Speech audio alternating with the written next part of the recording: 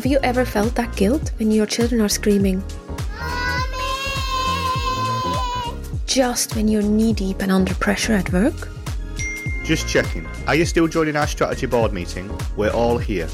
Have you wondered if you have to be on email duty during bath time just to have a chance at securing that big role you've been dreaming of?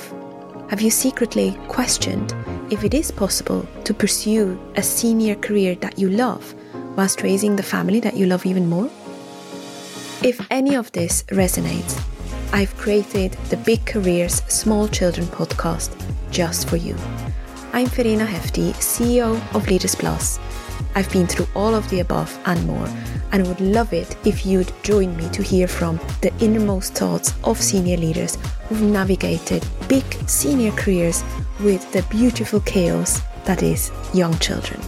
As much as I sometimes fantasize about, well, what if I was just, at home all the time? My heart wants that on so many levels, but I also know that that's not who I am. New baby, first baby. Why would I have a new baby and a new job and my first CEO job at the same time?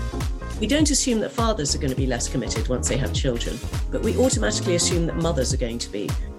Subscribe to Big Careers Small Children now wherever you get your podcasts.